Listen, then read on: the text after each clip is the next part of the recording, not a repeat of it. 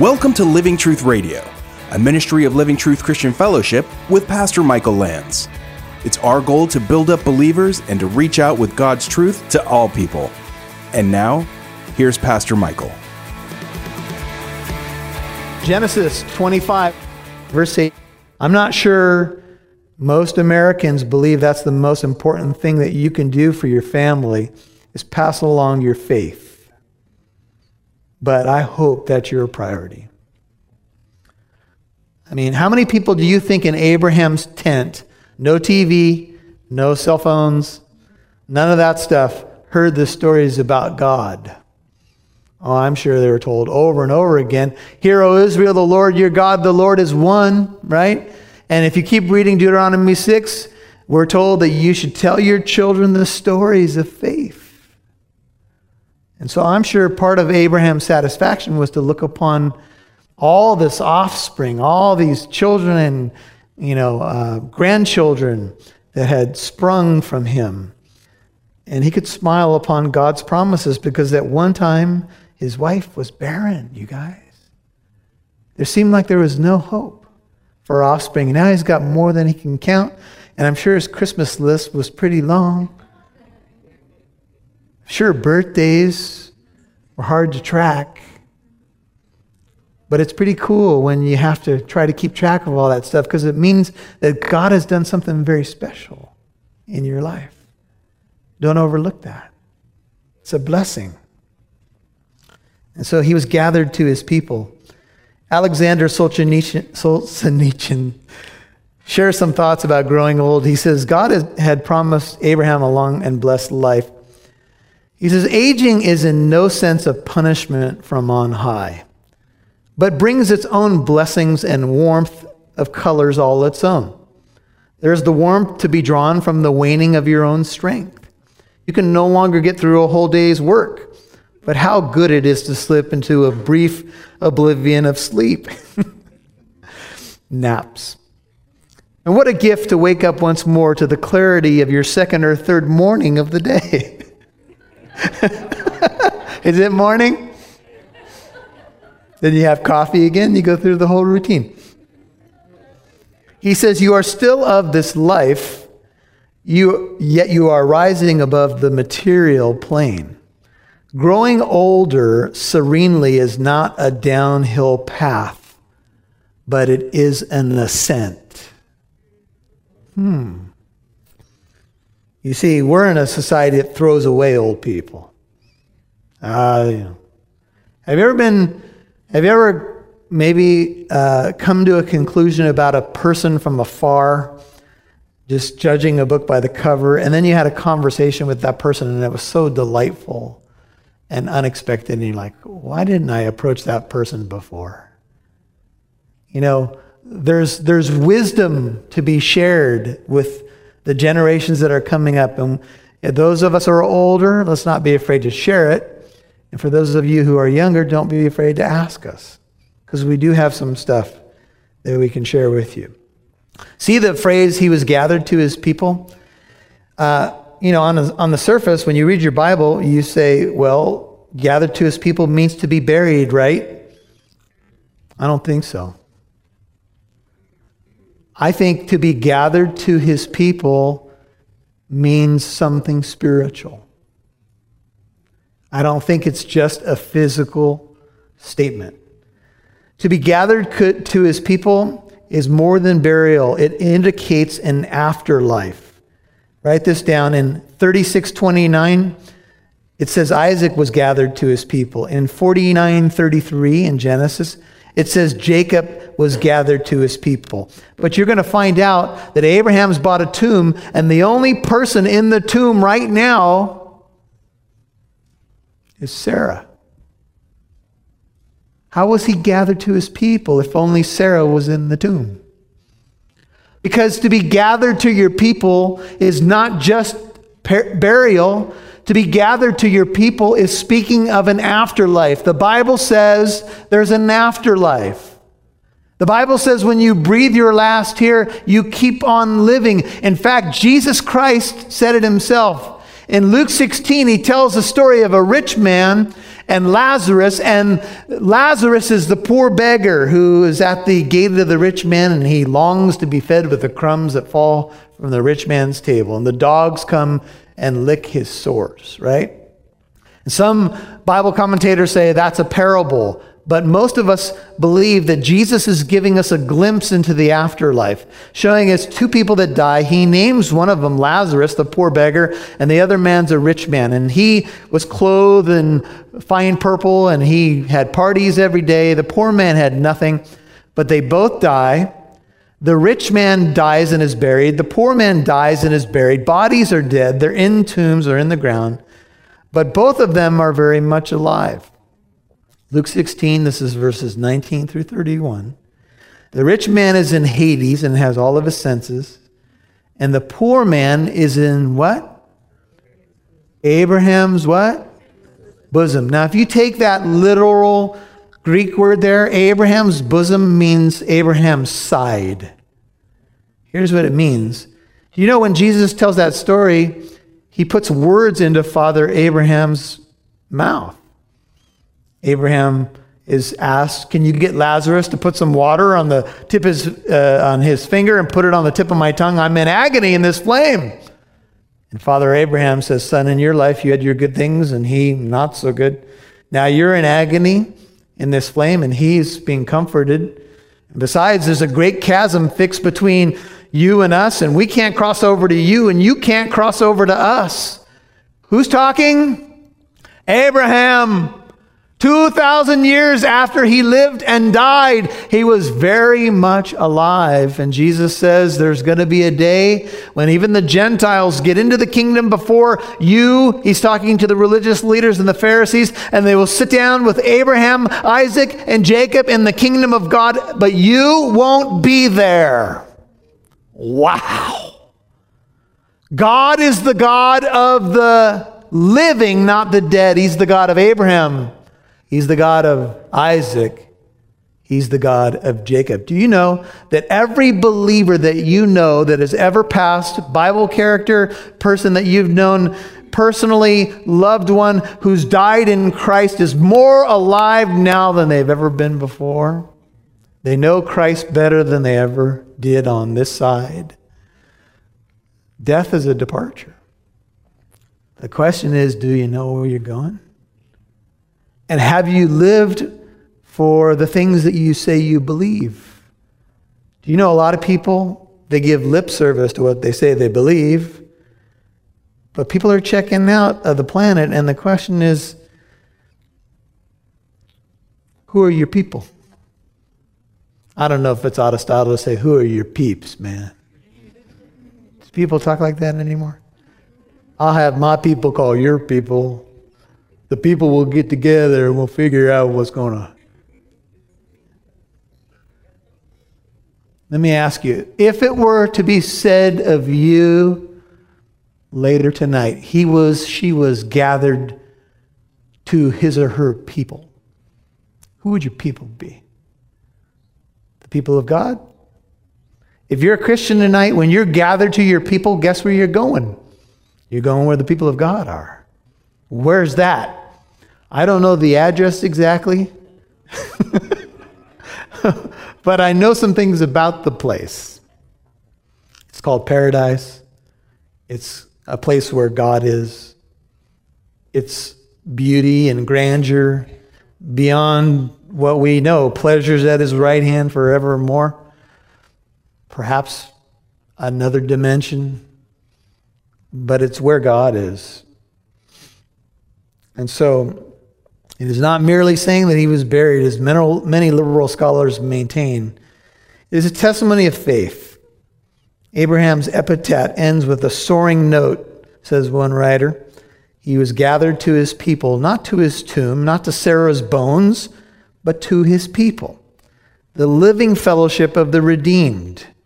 He was gathered to his people, just as the beggar in Christ's story was carried to Abraham's side or Abraham's bosom. That's Luke 16:22. This is the place of the Lord's people. It's intimate association. It's you're going to see Abraham. Do you think people will have name tags on? I don't know. Everybody turn to John chapter 5 for a second. Everybody remember the Mount of Transfiguration? Jesus is transfigured. His garments become white, John chapter 5. His face is emitting light. Peter describes it in 2 Peter 1 and says, we saw and we heard the voice and we saw what happened on that place where the majesty of God was shown. And on that mountain, two men appeared talking to Jesus. It's in several of the Gospels. And the two men were Moses and Elijah. Moses died, the Bible tells us, and God buried him. We know he died. Elijah was taken up into heaven. And yet they're talking to Jesus very much alive. And Peter responds, Lord, it's good for us to be here. Should I build 3 tabernacles? One for you, one for Moses, and one for Elijah. I have several questions when it comes to this scene. One, how did Peter know who it was? Did they have the mixer name tags on? That's what I want to know. Hello? My name. And how big was it? They were probably far away. See, what I think this is a foretaste of eternity. When 1 Corinthians 13 says, we will know then even as we are known. Now we see through a mirror dimly, then how will we see? Face to face. Now I know in part, but then I will be known I will know even as I am known. And so I believe what we're seeing is a foretaste of eternity there as well. John chapter 5, here's what Jesus says, 24.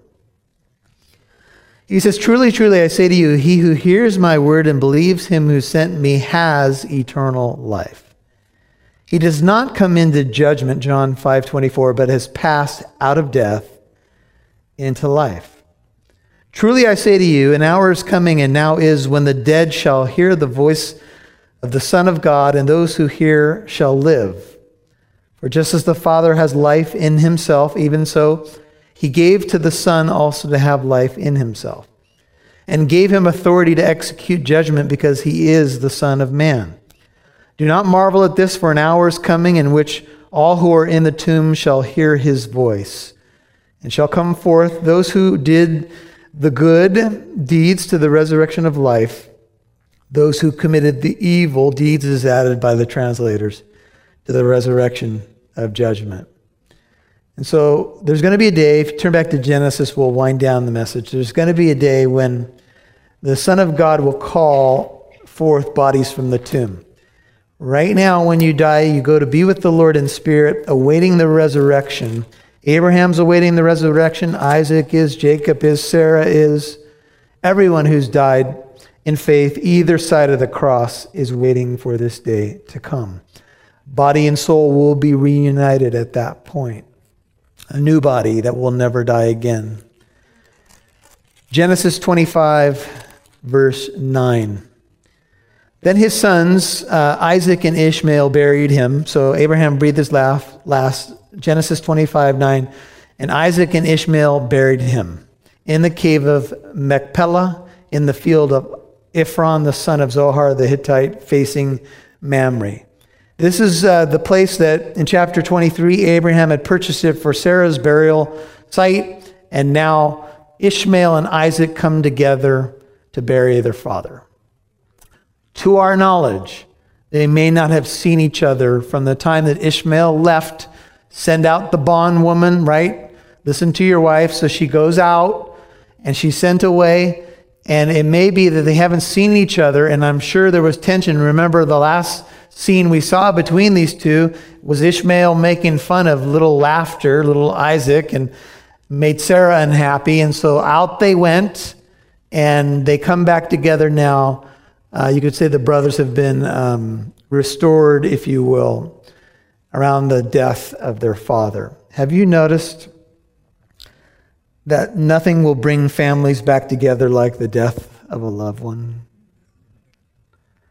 I've been in many situations where I've met with a family and they've asked me to do a memorial service, and they say, "Oh, Pastor Michael, just so you know, Aunt so-and-so's mad at Uncle so-and-so." and cousin so-and-so hasn't talked to cousin so-and-so in 20 years, and that person over there is pretty violent, and that person over there is opposed to Christianity, and if they get up and talk, there might be problems, and you're like, what in the world? My fee just went up. That's usually when I call Pastor John. I say, Pastor John Nipper, I'm delegating something to you. No, it's sad to me. And then I find out sometimes that these things that the members of the family are fighting, or they were in fights over money that was in the family over past deaths. And so-and-so's not talking to so-and-so. And we don't know if Aunt so-and-so's coming, but if she comes, woo, look out.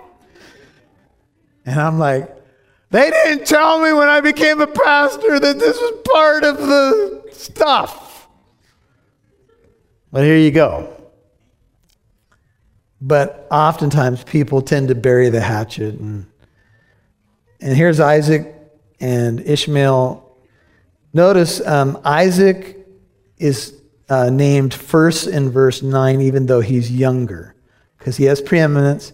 Maybe they both officiated at Dad's memorial. Dad had made arrangements, which is interesting. He had bought the tomb or the cave, and so they buried their father. What do you think that conversation was like? What do you think it was like at the post-memorial time when you shared some food? What do you think they talked about? How long had it been since Ishmael had seen his father? You know, there's a lot of things in life that, you know, you get to places like this and there's no time to talk about surface stuff anymore, folks. Life is way too short for that. And it came about, verse 11, after the death of Abraham, that God blessed his son Isaac, and the blessing of Isaac will take the next 10 chapters. Isaac lived in Beer Lahai Roi. That's where he was meditating when he first saw his bride. And interestingly enough, Beer Lahai Roi means the well of the one who lives and sees me. And this is where Hagar had the angel of the Lord appear to her and assure her and give her promises. And she named the place, "You are the God who sees me." She felt outcast, felt like nobody cared about her, running out of food and water. And that's the place where now it becomes an important location for Isaac. Now, these are the records of the generations of Ishmael. We have bookends of genealogies, as I mentioned, between Abraham's death. Abraham's son, whom Hagar the Egyptian Sarah's maid bore to him, or bore to Abraham. We're only going up to verse 18, so keep reading with me. These are the names of the sons of Ishmael by their names in order of their birth. Nebaioth, the first of Ishmael, Kedar, Abdil and Mispam, Mishma and Duma. Duma's mentioned in connection with the Edomites in Isaiah 21:11, and Massa, Hadad, and Tamah. Tamah may be identified in modern Arabia. Jator might be connected with Arteria in Luke 3:1, Naphish and Kedema. These are the sons of Ishmael, and these are their names by their villages and by their camps. How many? 12 princes according to their tribes. God fulfilled his promise to Abraham to bless Ishmael. He told Abraham that Ishmael would be over 12 tribes in Genesis 17, verse 20. And that's exactly what took place. God is always true to his promises. Always. 12, an important number for any of you? Ishmael gets 12 tribes. All seem to be this nomadic Arabian peoples. And it isn't until later that 12 tribes come from who? Jacob. And Jacob is renamed Israel, and that's where the nation comes from. But before that ever happened, there were 12 princes that were under Ishmael, and they spread out. And these are the years of the life of Ishmael, 137 years. And he breathed his last and died and was gathered to his people. Final verse, and they, the people, I think here, settled from Havilah to Shur, which is east of Egypt, as one goes toward Assyria, and he settled, and I think this is the tribe, settled in defiance of all his relatives. Havilah means sandy, and probably refers to sandy desert in northern Arabia. Shur is a large area, including the Arabian Peninsula and the desert land between Canaan and Mesopotamia. And the last word for our message tonight is Ishmael was what? Gathered to his people. Many people, they look at Ishmael and they say, was Ishmael a believer? Did he ever believe? He was raised in the household of Abraham, but as a young teenager, then he was gone. Did he believe in the God of Israel? Well, if gathered to his people can be accurately stated that it is speaking of eternal life, then where did Ishmael end up? Gathered to his people. And I would surmise by that he believed in God. You see, you don't have to be perfect to believe in God. You just need to know that you have a need for God. The last word on Ishmael is the length of his days and gathered to his people may reveal him as a believer. If he placed his faith in the God of Abraham, he too would share that spiritual inheritance. What a joy that must have been for Abraham, and what a reunion. Perhaps Ishmael only made it back for the funeral, and some people, sadly, only make it back for the funeral. But it would appear that Ishmael went to be with his dad in the end. I wonder what a great reunion day that was like. Because if Ishmael only made it back for the funeral, but was gathered to his people, and if that place is called Abraham's bosom, then where Ishmael ended up is back with his father. And a great reunion day is coming. And all that has been wrong will be made right again. And it's all based upon a promise, which has really been the center of all that we've gone through in the life of Abraham. God is true to his promises if you will trust him.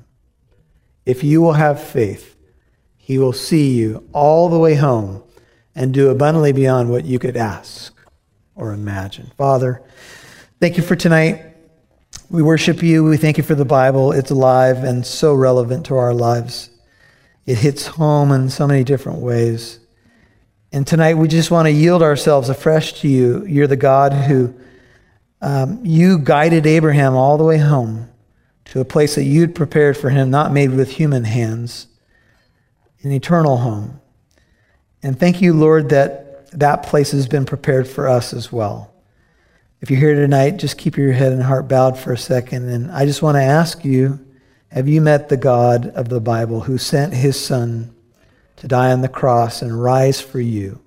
Tonight can be your night to start afresh, to be a new creation in Christ, to have your sin forgiven and start on a new path of faith. The first step of faith can be today. If you need to rededicate your life, the prayer is pretty much the same. I would encourage you to pray it right now and pray it after me. Lord Jesus, come into my life. I've sinned against you and I'm sorry. I've tried to do it the world's way and not your way. But I want to follow you. Be my shepherd and be my Lord. Thank you that you died for my sins and took my place. Thank you that you rose to defeat death itself. I trust in you. Let me hear your voice and follow you. Let me glorify you and honor you with the way I live. Let my life be a life that could be described as full and not empty. One that glorifies you into the end. And one that ultimately sees you face to face. Lord, thank you for your precious people. I just pray you'd bless them and fill them and strengthen them tonight. Encourage their faith. Shower them with blessings from above and fill them with your Holy Spirit. And for those who have opened their hearts, Lord, may you meet them here and lift their burdens and strengthen them in every way. In Jesus' name I pray. Amen. And these are the years of Abraham's life that he lived, 175 years. And Abraham breathed his last and died in a ripe old age, an old man satisfied with life, and he was gathered to his people. Well, in one sense, the faith journey of Abraham continues because God is the God of the living and not the dead, and Abraham is still very much alive. In fact, we see him in Luke 16, and there he is in a place called paradise, or it's identified as Abraham's bosom or Abraham's side. Abraham is the father of the faithful, and he's still very much alive, but his faith journey here on the earth did come to a conclusion at the ripe old age of 175. And that's quite a bit of time to live on the earth, and Abraham's life is described in this way. He died at a ripe old age, an old man and satisfied, and he was gathered to his people. You know, when you breathe your last, and my friend, you are going to, the death rate is quite impressive. One out of every one of us is going to die unless Jesus comes in our lifetime. You know, our prayer would be that we live a full life, a life that is satisfied with the good things of God. And I think when you look at Abraham's life, the reason it says he was satisfied is because he was satisfied in the Lord. It doesn't mean that Abraham's life went perfectly. We know that he had his bumps and he had his bruises, but he lived a full life because he knew the God that makes life full. If you don't know Jesus Christ right now as your personal Lord and Savior, Jesus said, "I came that they might have life and have it to the full." Well, that's what Abraham experienced, a life that was full. And remember, Abraham came out of paganism, which is empty and futile, and he came to know the true God who led his journey all the way through. The Bible goes on to say in Genesis 25:8 that he was gathered to his people. And when Abraham was buried, of course, he was buried in a special place that he had purchased for this particular reason. He was buried alongside his wife, Sarah. But being gathered to your people is more than just a burial plot. It has to do with being gathered to one's people, I think, in the sense of the Spirit. And Abraham, again, is in a place, or he was at least in a place called Abraham's bosom. Whether or not that was a paradise separate from heaven or directly in the presence of God in heaven is debated among scholars, but he was gathered to his people. And when a loved one dies in Christ, here's the good news, my friends. Even though it's hard on our end, we don't weep like those who have no hope. We weep, we grieve, but not like those who have no hope. What's our hope? Our hope is that a great reunion day is coming when we will be gathered to our people. We'll be at home with the Lord. And at home with the Lord is in the presence of the Lord, but it's also in the presence of his people. And that place is called home. There's no place like home. Thank you for listening to today's program. If you'd like to listen to this message again, learn more about our church in Corona, or to access archived messages, go to livingtruthradio.org and click on the Church tab. You can follow us on Instagram @LivingTruthCorona, or download the Living Truth Christian Fellowship app on Apple and Android devices. Living Truth Radio is a listener-supported ministry. You can partner with us by donating at livingtruthradio.org.